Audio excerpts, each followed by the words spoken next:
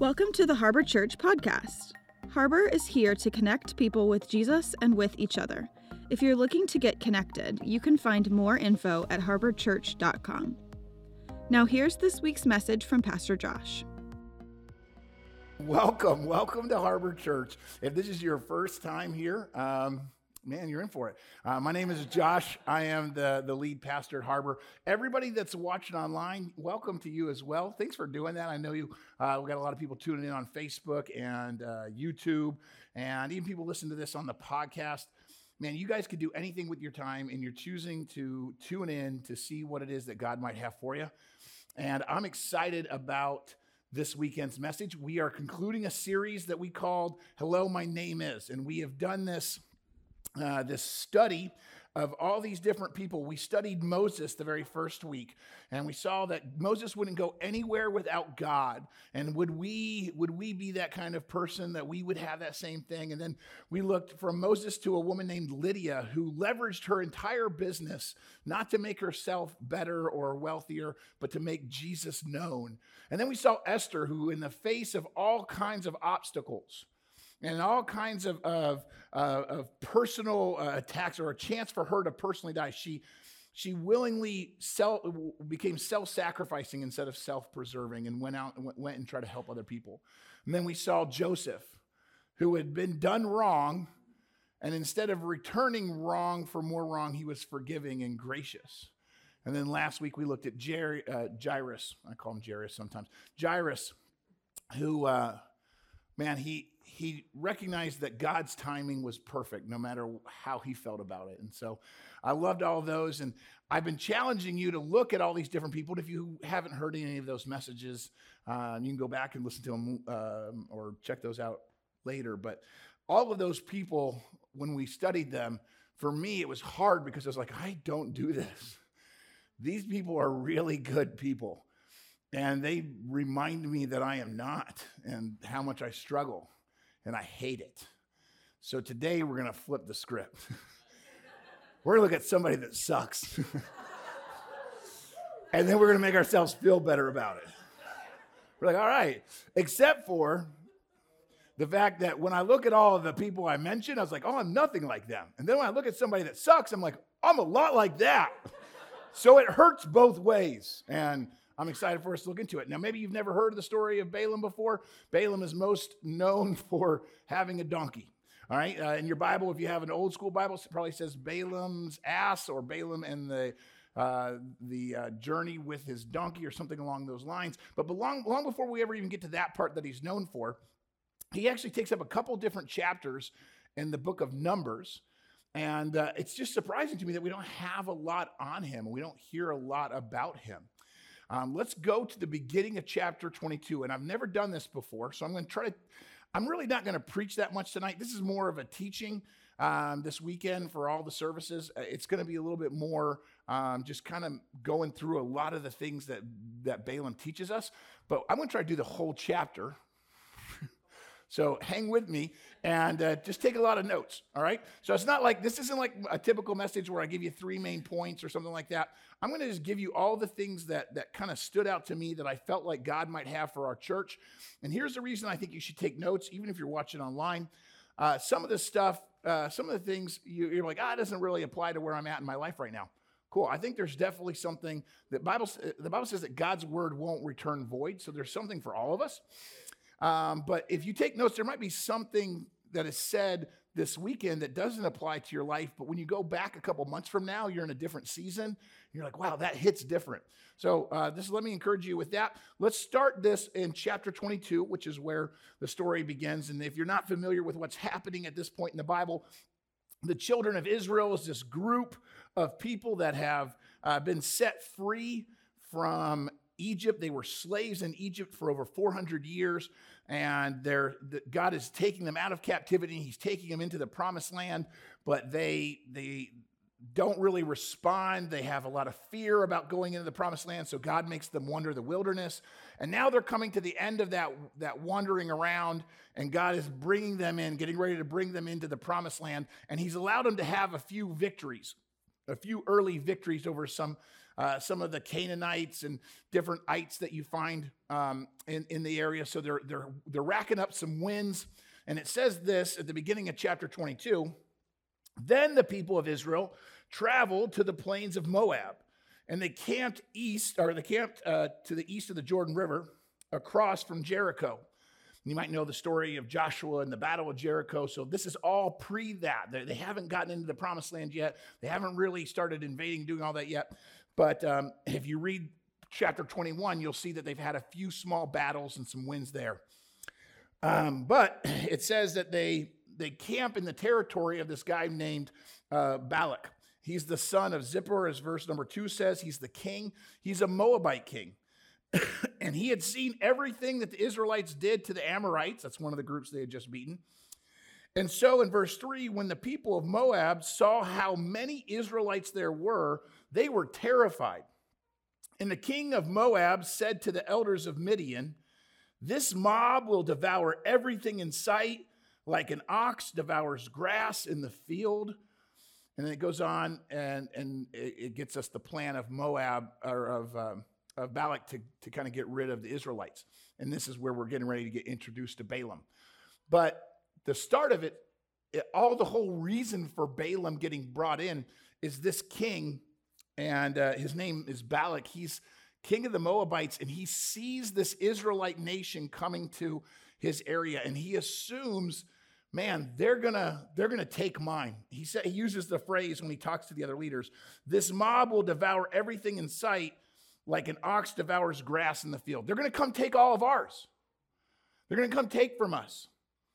And he gets real nervous real fast. Now, I'm not preaching on him, but I want to show you something.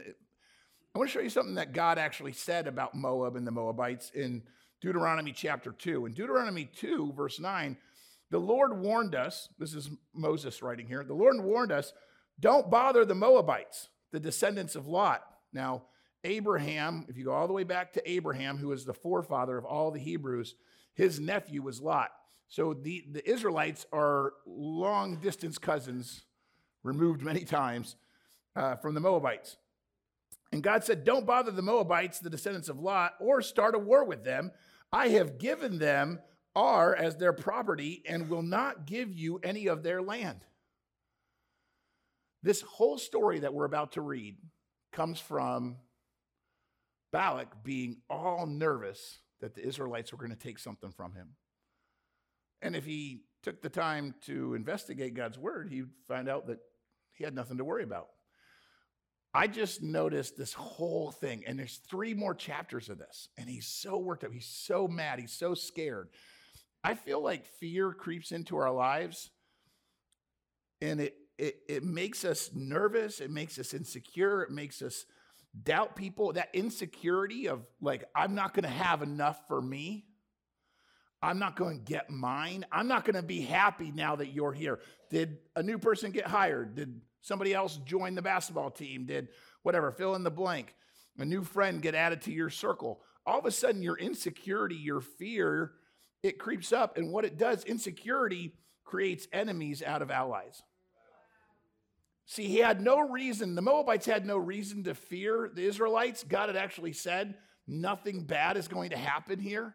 But he immediately jumped because of his insecurity, and he took the best thing that God had ever brought to the promised land. He took the best thing and turned it into an enemy. And I think if we could learn anything before we even jump into the story, it would be when we feel fear creeping in and insecurity and doubt, why don't we go to God instead of going around going, oh, what am I losing here? What is this going to cost me? And maybe we get somewhere else. All right. Thank you. 2 people with me. All right. Let's jump back in the story. What does Balak do with all that insecurity? It says he sent messengers in verse 5. King of Moab sent messengers to call Balaam, son of Beor. That's a weird name, but whatever. Who was living in his native land of Pethor near the Euphrates River. And his message said this: Look, Balaam, a vast horde of people has arrived from Egypt. They cover the face of the earth, and they're threatening me. Slight exaggeration. Please come and curse these people for me, because they are too powerful for me. Then perhaps I'll be able to conquer them and drive them from the land. I know that blessings fall on any people that you bless, Balaam, and curses fall on people that you curse. Now, Balak's messengers, who were elders of Moab and Midian, they set out with money to pay Balaam to place a curse upon Israel. They went to Balaam and they delivered Balak's message to him. All right? I'm going to stay there for just a second. These guys show up with money to get Balaam to curse the Israelites.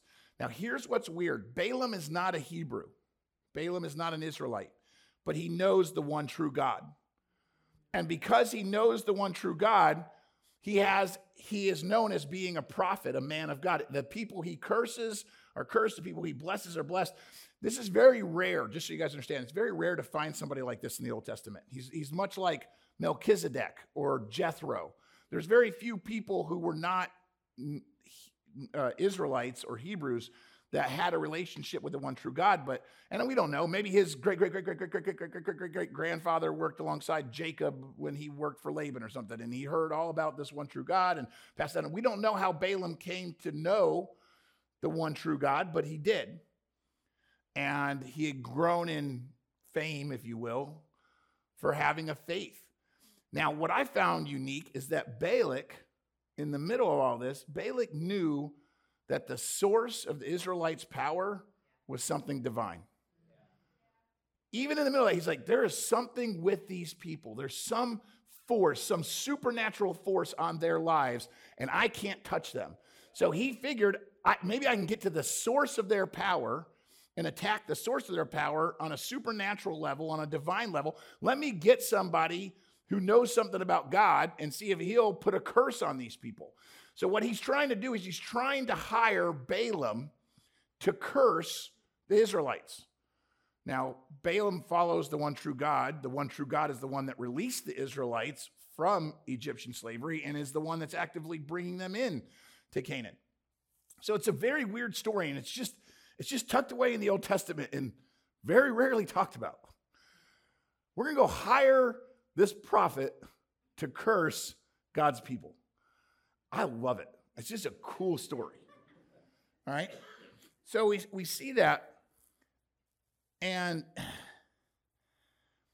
I'm looking at him think through this process and reach out to a guy who knows God, and the first thing he does is he brings him money and says, whatever it is that God's doing in your life, is it for sale? That's what's happening here. Whatever it is you got, I don't have the God you've got, but is the God you got for sale? And says, if you read other versions, it says they bring the diviner's fee. There was money that you would pay somebody who worked in the supernatural, and they brought some money saying, hey, Balaam, are your services up for grabs? See, what they didn't understand was God does whatever God wants to do. Balaam can't do anything without God. Now, Balaam knows that, and hence you'll see the struggle. But this is like the perfect message for church people. Because this is the guy in the middle of a whole bunch of people that don't know anything about God. This is the person who knows about God. And yet we kind of get an insight into how Balaam handles it. He sends messengers in verse 7, and they come with all that money. And verse 8 is his reply. Stay here overnight, Balaam said. In the morning, I will tell you whatever the Lord directs me to say. So the officials from Moab stayed there with Balaam. Anybody? Am I for sale? Let me think about that. That is, you might, well, he didn't give him an answer. Oh, he kind of did. It's like, hey, are you willing to compromise your morals? Let's sleep on it. I think that's an answer right there. See, this is the whole story of Balaam. This is really it. This is the story of Balaam. He entertains things he should not entertain. He flirts with sin because he's like, let me see what I can get away with. This is the first compromise right here. He knows that what he has comes from God. And so it's not for sale. And yet he's like, let's just see what God says about it. Let's just leave that money on the table. You guys take a nap. Let me pray about it, okay? Let me think about it. See, it's a compromise. It's just a small thing, though, right? Now, listen, spiritual person, church person, man of God, woman of God. He doesn't sin. That's not sin, right? He didn't do the curse, right? I mean, if we're Balaam and we're Balaam, I know, oh no, I'm Esther. No, you're Balaam, okay? You're Balaam. See, what we do is we justify, well, I didn't do the curse. I'm okay. And so we compromise. Now, what the Bible says in Ephesians chapter 4, verse 27, is it says, give no foothold to the devil. You can't compromise a little bit. And you're like, it's just a little bit. It's not going to do any damage. It's just a little bit. See, the problem with the foothold is it becomes a stronghold. You guys should go check out, there's this cool movie on Netflix. It's called Free Solo. And if you don't have Netflix, just take my word for it. Okay, it's this video on this guy. I forget the guy's name, but he climbs El Capitan and he does it without ropes. He does this like this rock face that looks like straight up smooth. People can climb rocks when there's like jagged rocks sticking out. This thing is just like straight smooth. Nobody had ever been able to do it. And he does it without ropes. And it's his mission to try to climb this thing. And there's parts, and I'm not lying, there are parts of this climb where the rock sticks out 1/8 of an inch. Just 1/8 of an inch. And he's sitting there, he's talking about the amount that he had to climb over the years he had to climb to get the strength, that if he could just get a half of a fingertip on, that was all he just got to get, and then he had it. And then he could climb up to the next one and the next one. And the guy, I mean, I don't want to ruin the movie for it. It's just a cool adventure that he goes on. But you would look at this sheer rock so far up in the air. If he slips, he's dead. And yet he goes for it, and all he needed was just a crack. Like I would need like a stage. Like I need so much. And he could just grab just a little of this thing. And when I saw that verse in Ephesians chapter 4, don't give the devil anything. Don't give the devil even the slightest little bit of room to grab on in your life, because that allows him to advance to the next spot. And see, you and I are make some noise for that. You and I are so much like Balaam. We're so much like Balaam. We give territory to the devil day in and day out because we compromise all over the place.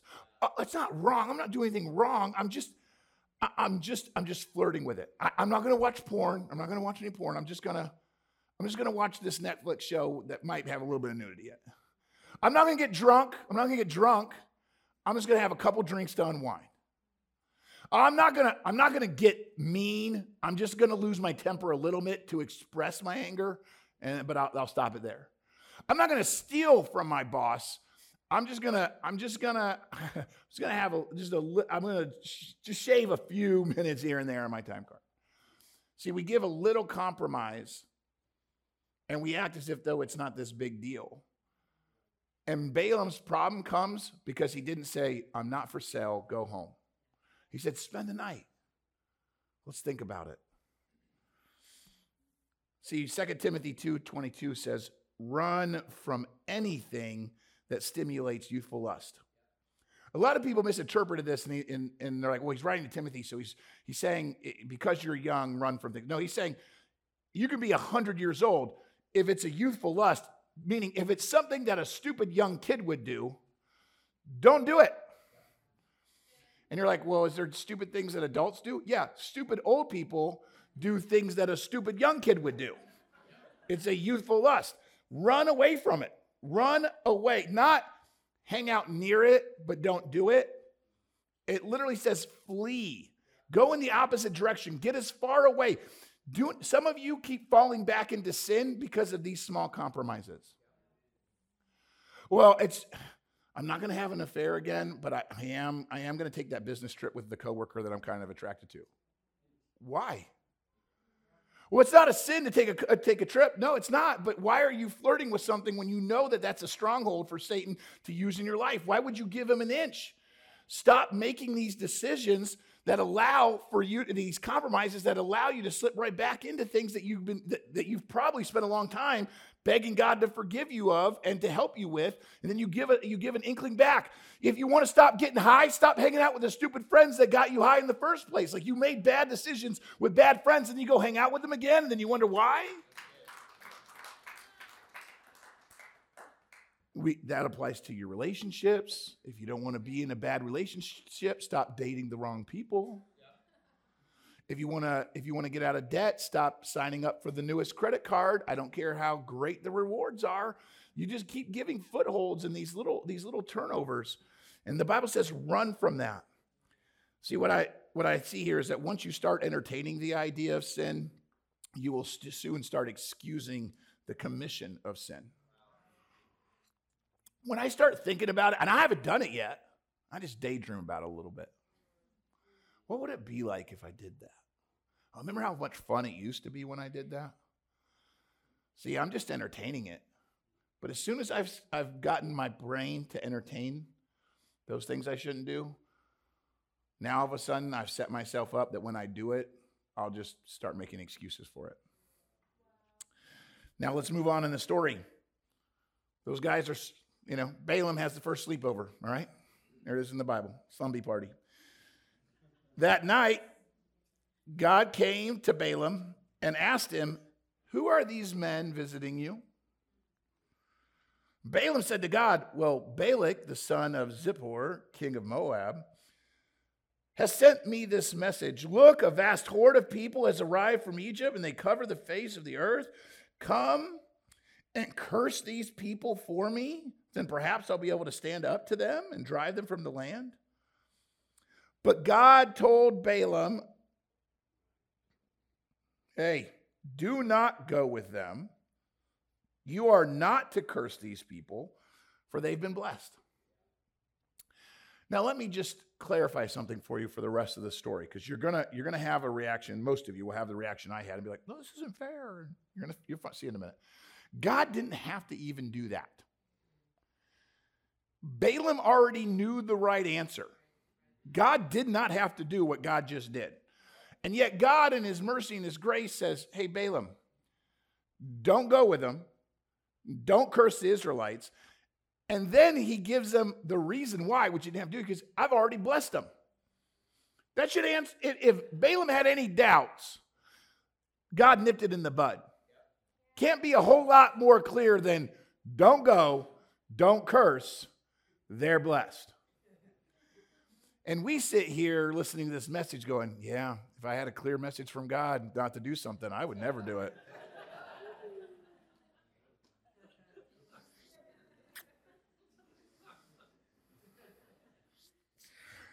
See, Balaam goes and he asks for this because there's something broken in his heart. He didn't even need to ask God for this question. He didn't need to ask God.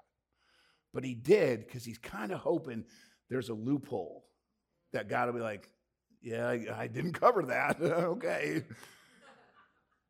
Balaam knows what he's supposed to do and what he's not supposed to do. And God just went extra above and beyond. But this is the thing. Jude, if you read the New Testament, thousands and thousands and thousands of years after this takes place, Jude writes a letter to the local church. And he tells them, you guys are drifting back into sin. And he uses the story of Balaam to talk to them. He says this in Jude chapter 1, verse 11. He says, "Woe to the people that keep drifting back into sin. They've traveled in the way of Cain." You remember who Cain was? The first murderer ever in the Bible. They're acting like somebody who would kill their own brother, like Cain. Or they've abandoned themselves to the error of Balaam, who did it for what? For profit. Because Balaam loved a few extra coins in his pocket, he abandoned himself. That's what Jude is saying. Jude is referencing this going, a lot of times, you church member, you act like Balaam. Balaam forgot who it was that God created him to be, and he forgot because he got a few coins dangled in front of him. How many of us, don't raise your hand, have acted in a way that was not God's plan for us, not God's best for us, because we thought maybe I get that raise. Maybe I get another sale. Maybe I could just buy that toy for him. We started doing things, compromising, becoming people that we weren't designed to be, started chasing things, all because, man, something that was shiny dangled in front of us. Jude says, watch out for that. And yet, Balaam kept going to God, and we'll see it again, it happens again, because he was hoping God would change his mind. And I have sat with enough people in counseling sessions and heard them do the same thing that Balaam does. Well, I'm just asking God, like, when is it going to be okay to do this? It's not. Well, God, why isn't my relationship with this person? Why don't I have peace about it? Because God said light and darkness have no job going together. You shouldn't be dating somebody who's unsaved. God is never going to tell you that's okay. You keep asking for God to change his mind, and he's like, no, like the rule is the rule. You see, when you keep asking God questions that he's already answered, you're not actually looking for direction. You're fishing for permission. Anybody in here? Yeah, that one hurts because I'm like, I don't even have to ask God for half the stupid stuff I ask God for. If I just read the Bible, I'd be like, yeah, that's a stupid thing. I don't need that. But I'm like, dear God, do you think maybe that it'll be okay if I did this? I know I'm not supposed to. I'm just kind of hoping he'll be like, yeah, for you, Josh. Yeah. No. Why do we keep doing that? What's inside of us that keeps making us act like Balaam and going after things that we shouldn't go after? There's this desire. Now, his was for money, and yours may not be money, so don't get lost on that. There's this desire to have things that we think make us better, and so we try to supersede when God says, I've got a perfect plan for your life. We start going, no, what if my plan's better, God? Could you just sign off on my plan? If anybody in here has kids, you know what that's like. Oh, I do think I should have another cookie. Like, you don't need it, but I should have it. I think it would help me have more of an appetite. No, you ruin your dinner. No, it'll be the best thing for it. You're like, the more you ask, it's not like you're convincing me. I'm not like, oh, you know what? That would be a good idea. It's just you fishing for a chance to excuse yourself to get away with it. So God comes and says, obviously no, Balaam. Obviously no. So the next morning, Balaam, this is verse 13, got up and he told, now watch this. He got up and he told Balak's officials, go on home. The Lord will not let me go with you. You could almost see this, right? God won't let me go with you guys. My mom said I can't come out and play. You guys go home. I could almost see him pouting. Nah, just go. So the Moabite officials returned to the king Balak and reported, Balaam refused to come with us. They go away, just like, that should be the end of the story, right? Well, it's not. Before we move on, let me remind you something real quick. We do the same thing Balaam does. He blamed God as if though God was the problem with the whole scenario. Know how you want me to curse those people? God won't let me because God's no fun. See, we have a struggle, and I'm going to talk about this again in another series that's coming up. But we have a struggle where when we don't want to have a tough conversation, we avoid the thing that needs to be said most. See, you should never make the truth the problem. The problem is the problem. Oh, well, God won't let me do it. Yeah. God says no.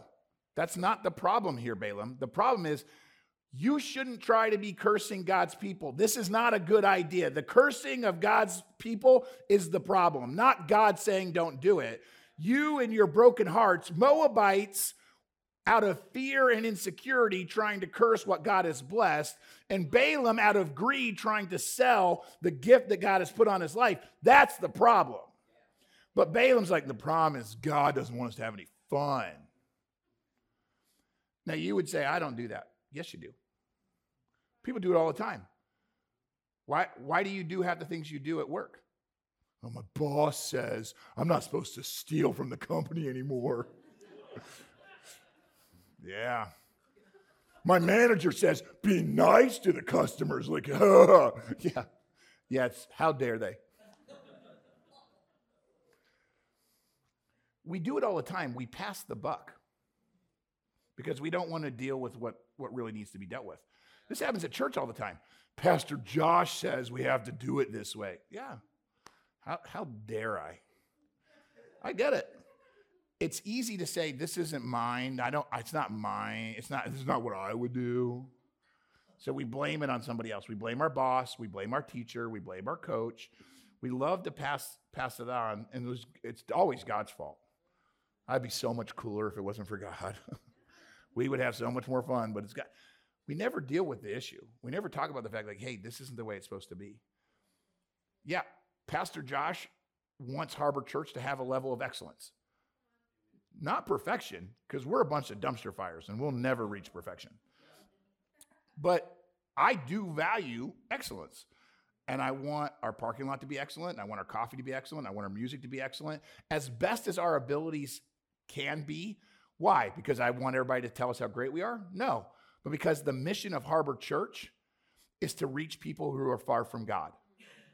And people who are far from God sometimes get distracted by not being able to have a parking spot or not knowing anybody when they walk in. So sometimes holding a cup of coffee gives them the freedom to just feel a little bit more comfortable. Or I hold myself to it. I want every message I preach to be the best that I can do. Not so that Josh becomes famous, but so that if you are far from God, you can sit and listen to something and not be distracted. Because Satan loves to take anything that he can to distract you. He will take a cell phone ringing. He will take a baby crying. He will take the fact that somebody made your chair sticky in the service before you. And so now it's like, I just don't like being here. I can't solve every problem. I know I can't. But if I say, hey, you know what? We need to wipe down these chairs. You shouldn't go, Pastor Josh says we have to wipe down the chairs. You should go, man, I understand the bigger point of we don't want a distraction for somebody who's far from God. So I'm choosing to do this and not blame it on somebody. I'm choosing to do the right thing. Balaam says, hey, it's God's fault that I can't do it. No, that's not the problem. You see, maturity works from a place of conviction, not from commands. See, when I reach maturity, I'm doing it because I'm convicted to do it. The inverse means if you want to stay at a place of immaturity, then do it because God commanded you to do it. I'm loving my neighbor because God said I had to do it. This whole thing, love God. Yeah, okay. If all you can do is the base level of immaturity operate because it's a command in the Bible, fine. But as you grow in your maturity, you don't give because you have to. You give because you get to. You don't love because, man, it's a rule I have to love. You love because in maturity, you realize that God loved you and you never did anything to earn that, so it's the least you can do to love somebody else. Do you understand the difference? Like, Harbor doesn't need to be a group of people being like, I'm nice to you because I heard a message that I have to be nice to you. I read a Bible verse. If that's all you can do, okay, start there. But just know that's immaturity. That doesn't make you this great Christian, this great man of God. It makes you the bottom level of a follower. Get to a place where it's a conviction on your heart. All right, so he moves on. They return. They said, hey, Balaam's not going to do it, boss. So then in verse 15, Balak tried again. This time he sent a larger number of even more distinguished officials than the ones that had gone before. Even more guys. Some versions call them princes of Moab. He's ratcheting it up, sending some celebrities this time with more money. They went to Balaam and they delivered this message to him. This is what Balak, the son of Zippor, says. Please don't let anything stop you from coming to help me. I will pay you very well and do whatever you tell me. Just come and curse these people for me.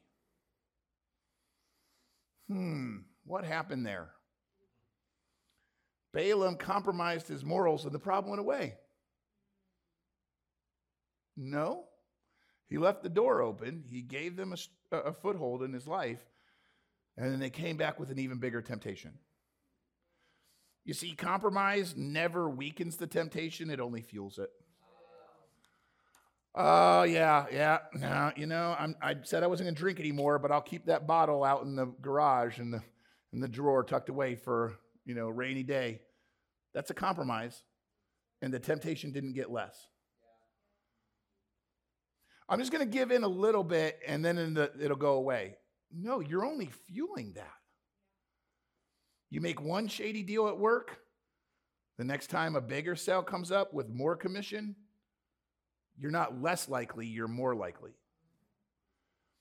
You sent that inappropriate text to that person you're not married to, and then they kind of responded a little bit. Now all of a sudden, there's more temptation to send an even less appropriate text.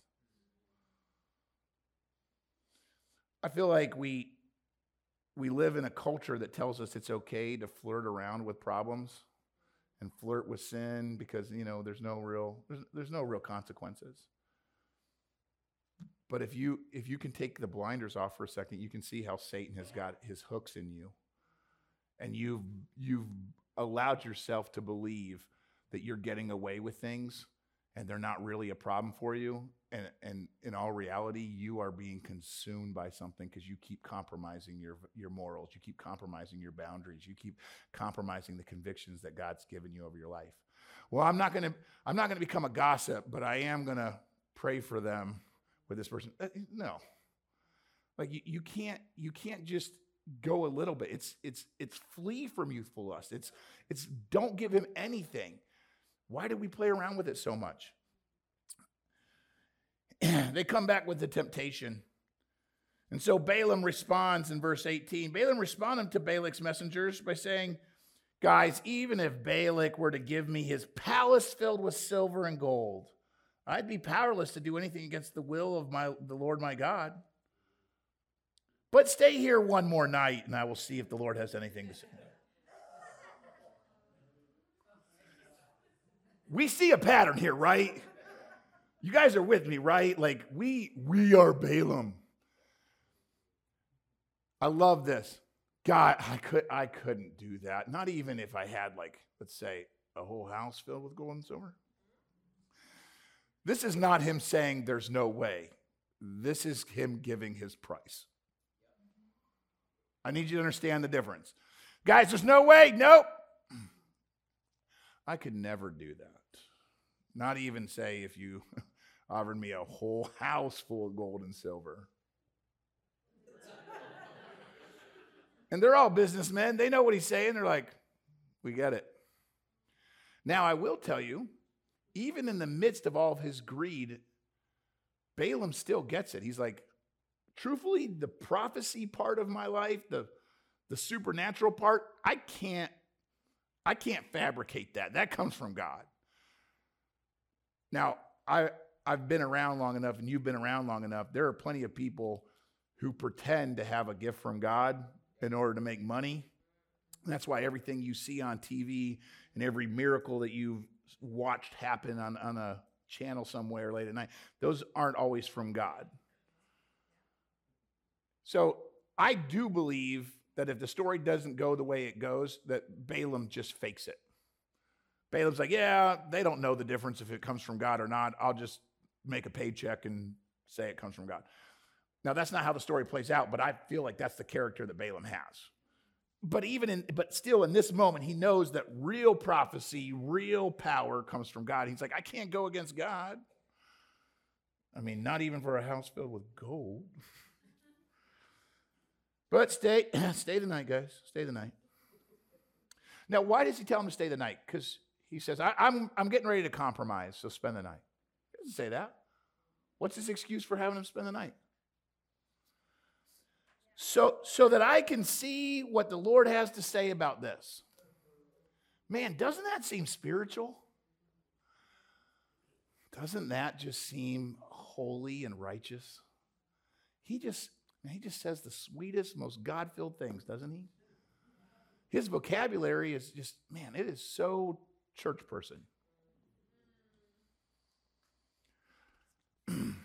I think a lot of us hide behind saying the right thing. I heard Andy Stanley say that somebody was coming up and saying, oh, I've got this thing going on. And he's like, yeah, okay, I'll pray for you. And then he goes, I realized, this is Andy Stanley talking, he goes, I realized I'm making myself a liar. So he goes, I don't say that anymore. If somebody goes, he goes, hey, let me pray for you. Dear God, be with this situation. And he goes, because it just sounds right to say that, right? I'll pray for you. I'll be praying for you. God bless you, praying for you. I mean, it's flowery, right? But we're not doing that. Our hearts aren't in that.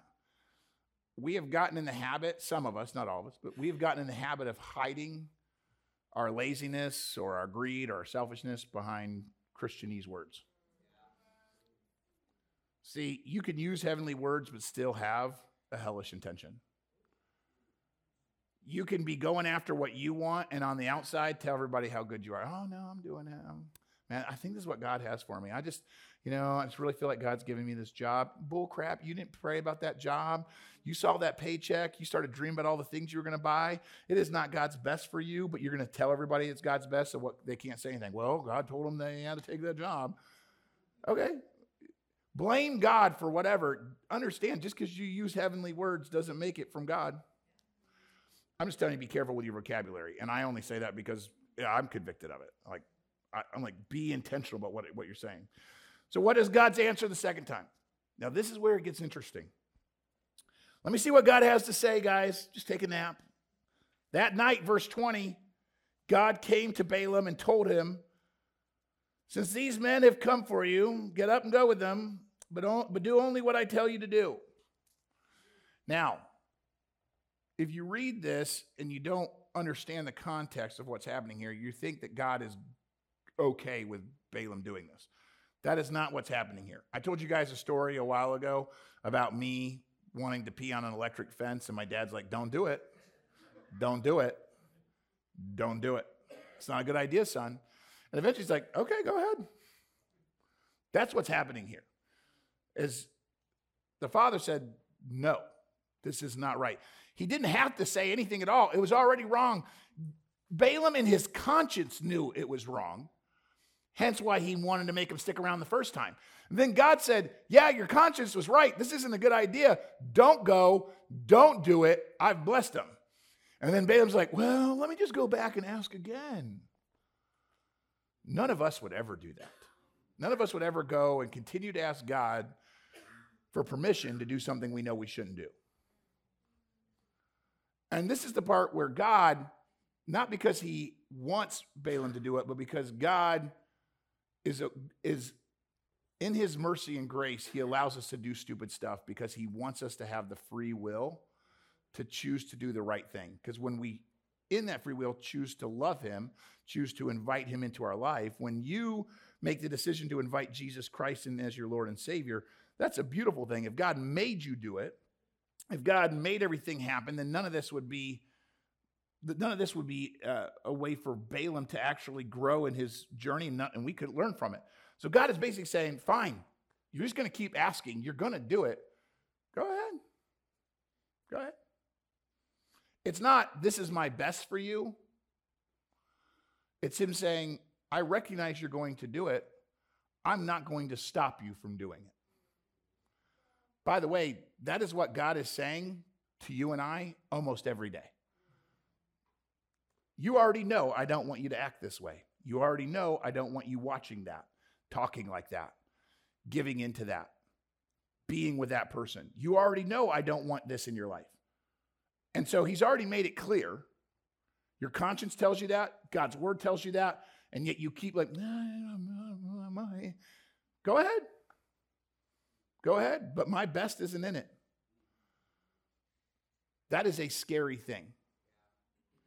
You see, when God was saying no, it was God protecting Balaam. When God allows it to happen, it's because God's getting ready to punish Balaam. So I wrote it down. Sometimes God says no for my protection, and sometimes he says yes for my punishment. So the more I'm like, God, why won't you just say yes? Just say yes. Maybe I need to be like, God, thank you for saying no. Give me the strength to not do it. Because getting a yes isn't necessarily what I want or need. I just think it is. See, this is the problem with Balaam. He was so wrapped up. 2 Peter writes this, once again, a New Testament lesson thousands of years after the story of Balaam takes place. Peter describes it this way. they've wandered off the road and followed the footsteps of Balaam. He's talking about people who claim to be Christians who are not acting the way Christians are supposed to act. They followed the footsteps of Balaam, the son of Beor, who loved to earn money by doing wrong. Balaam sets for us a pattern of doing wrong, all because of his pursuit of simple money again. Now, this isn't a message on anti-money. The Bible doesn't say that money is the root of all evil. It says the love of money is the root of all evil. If you love anything more than you love God, it's going to lead you down the path of Balaam. A lot of us can identify with Balaam because we want that bling bling. But it might not be about money for you. It might be about love or popularity or comfort of some kind. Fill in the blank. The verse goes on and it tells us what happens in the rest of the story. Balaam was stopped from his mad course. This is the next verse in 2 Peter. When his donkey rebuked him with a human voice. And you're like, what? That's the rest of the story. And watch this. This is where it gets really interesting. If you go back to the story, it says, the next morning, Balaam got up and he saddled his donkey and he started off with the Moabite officials. But God was angry that Balaam was going, so he sent the angel of the Lord to stand in the road to block his way. As Balaam and 2 servants were riding along, Balaam's donkey saw the angel of the Lord standing in the road with a drawn sword in his hand. And the donkey is the only one who can see this angel. The donkey bolts off the road into a field, but Balaam beats the donkey to turn it back onto the road. Then a little bit further down, the angel of the Lord stood at a place where the road narrowed between 2 different vineyard walls. And when the donkey saw the angel of the Lord, he tried to squeeze by the angel of the Lord, and he crushed Balaam's foot against that wall. So Balaam beat the donkey again. Then the angel of the Lord moved further down the road, and he stood in a place that was too narrow for the donkey to get by on either side. So this time the donkey saw the angel, and it lay down underneath Balaam. It just plopped on the road. And in a fit of rage, Balaam beat the animal again with his staff. I'm going to tell you the rest of the story here in a second, but I was watching this donkey. The only time I've ever preached on this, I titled the message, When Your Best Friend's a Jackass. And I wasn't talking about the donkey. Yeah. That donkey is a better friend to Balaam than Balaam was to that donkey. The donkey simply sees something. The donkey has more spiritual insight than the man of God at this point.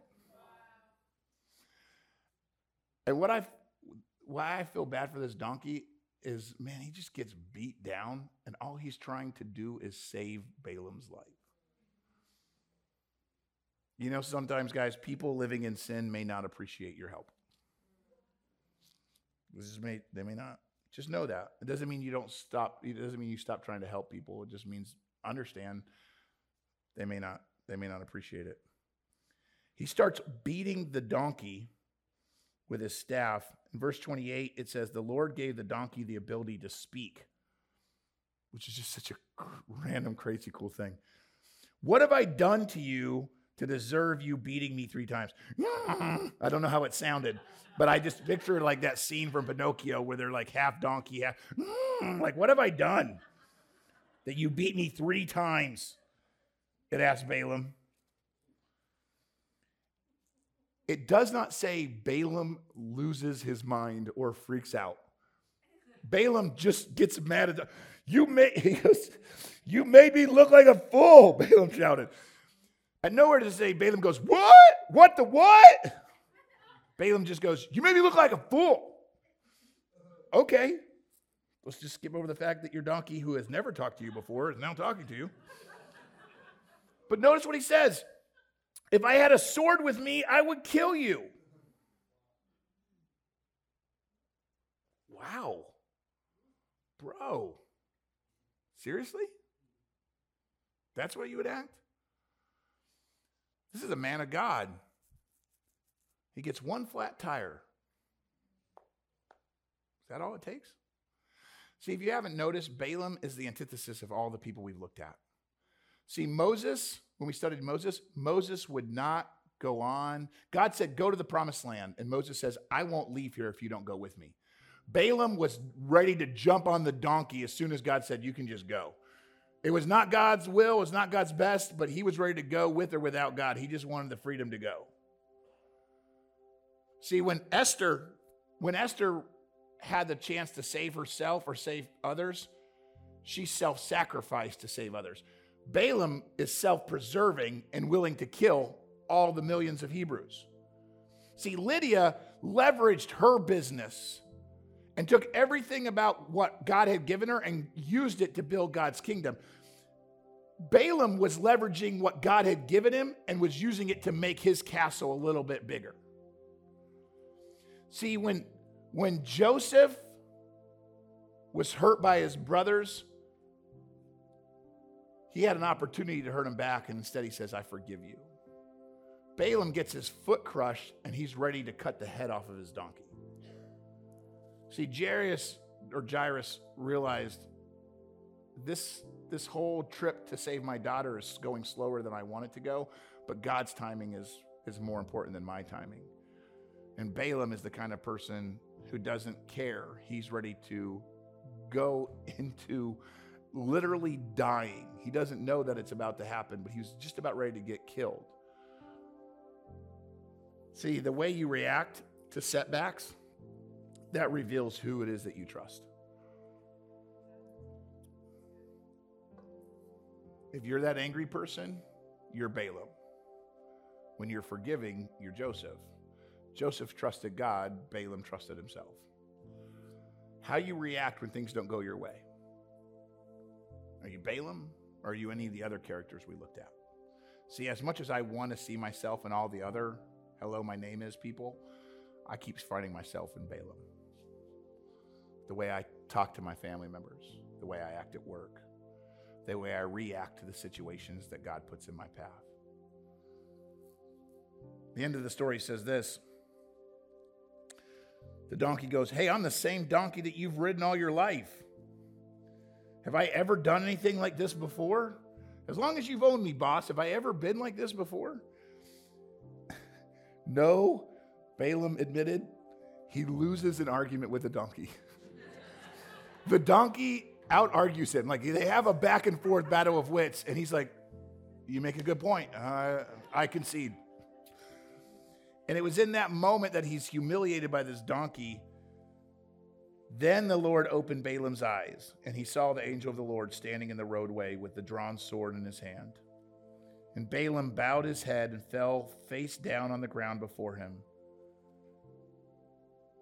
Now, just so you understand, if an angel is ever allowed to be worshiped, it's because it's the pre-incarnate Son of God. There's a lot of angels in the Old Testament. Only a couple times are they ever bowed down to. Joshua meets one. There's one that appears in the fiery furnace with Shadrach, Meshach, and Abednego, the Son of God. We call him Jesus because he's named Jesus in the New Testament, but before he is incarnated with human flesh, when he appears in the Old Testament, this is the second part of the Trinity here. This is the Son of God coming out. This is Jesus before he's named Jesus, if you will. The Son of God stands there and says, why did you beat your donkey those 3 times? The angel of the Lord demanded. Look, I have come to block your way because you are stubbornly resisting me. Fill in your name here. Now, 3 times the donkey saw me and shied away. Otherwise, I would have certainly killed you by now and spared the donkey.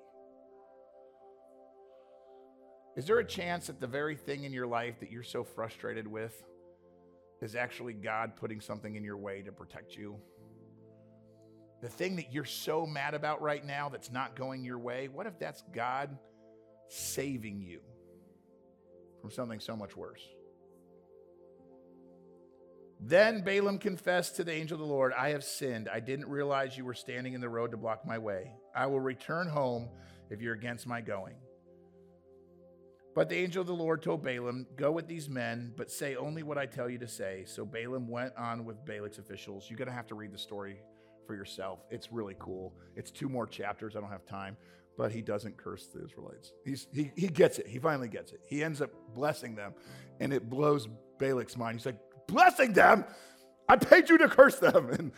And he keeps doing it over and over again. It would make a great movie. But here's what I see in this whole story. God has to humble Balaam to the place where he loses an argument to a donkey before he sees that he's the donkey.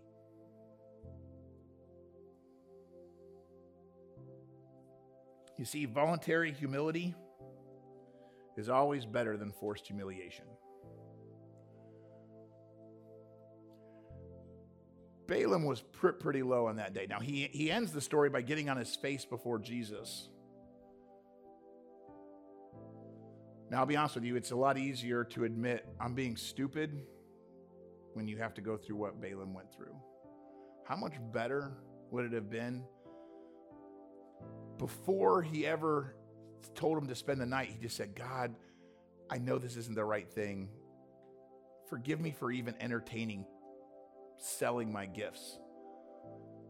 Or what if after he told him to spend the night, he said, God, forgive me that I was flirting with that sin and compromising. I know it's the wrong thing. I'm gone. He had time and time and time again, Balaam had the opportunity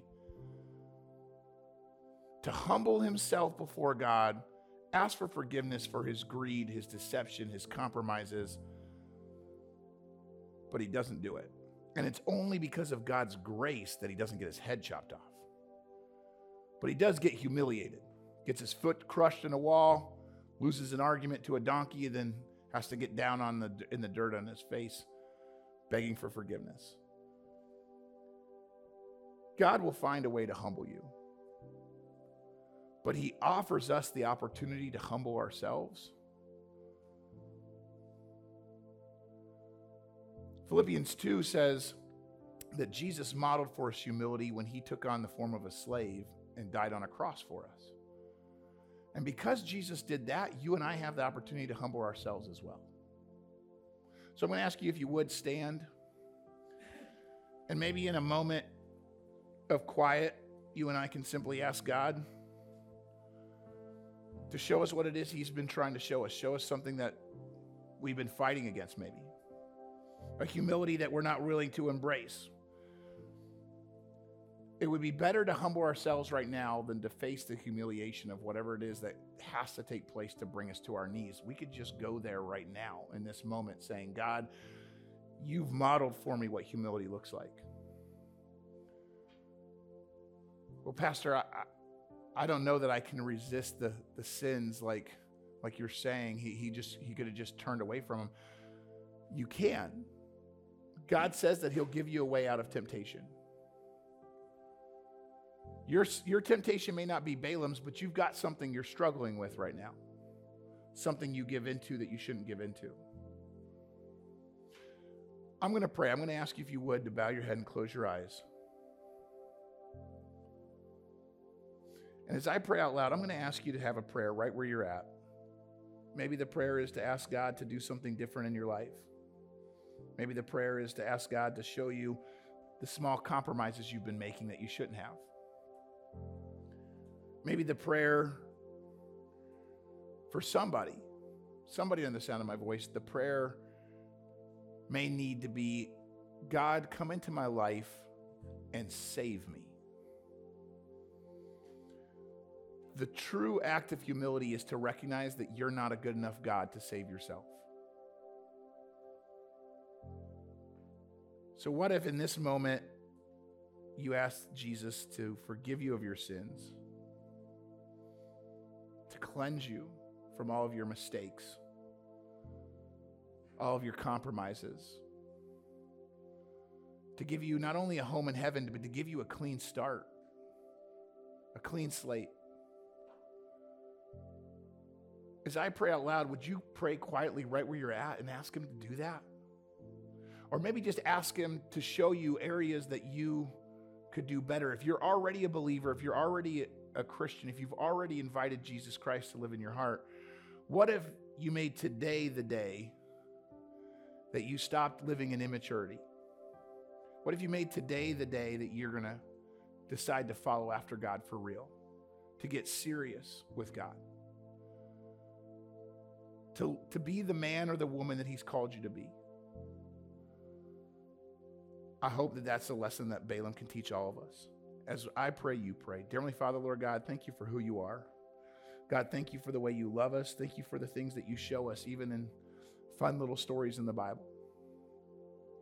God, thank you that you have patience for people who do dumb things. God, thank you for loving each and every one of us. God, I know that sometimes I make excuses for the times I disobey. God, I look for permission to do what I want instead of what you want. And Lord, I know there's people under the sound of my voice right now that do the same thing. Lord, forgive us. Lord, help us be more in tune with what it is you have for us. God, there's so many times that we pursue in the middle of a day, maybe it's tomorrow, maybe it's the next day, but we pursue what we want instead of what you want, and we miss out on your best for us. God, I love that even after Balaam made all those mistakes, you still wanted to use him. God, I'm so thankful that you have more patience for us than we have for others. So God, I pray, Lord, for the person in this room who doesn't understand how much you love to use broken things. God, this message was kind of hard to hear in some of the ways that remind us of all the things we've screwed up. God, give that person comfort right now who needs to hear that you're not done with them. Let her know that she's got so much more that you want to do in her life. God, that he's got another chapter that you want to write. Lord, let him feel that from your spirit tonight. Let them hold that and lean into that. God, give them that truth that you're not done with them. Lord, I pray that each and every one of us would walk out of here or go into tomorrow different than how we were today, different than how we walked into this room. God, let us be more like Christ because of our willingness to put our faith in you, to humble ourselves, to do what you want us to do, and to see what it is that you have for us and not see what it is that we want for ourselves. God, we thank you, we praise you, and we ask all of this in your precious and holy name. Amen. If you'd like to support the ministries of Harbor as we bring the hope of Jesus to our community and around the world, you can visit harborchurch.com/give or text any amount to 84321. Thanks for listening. See you next week.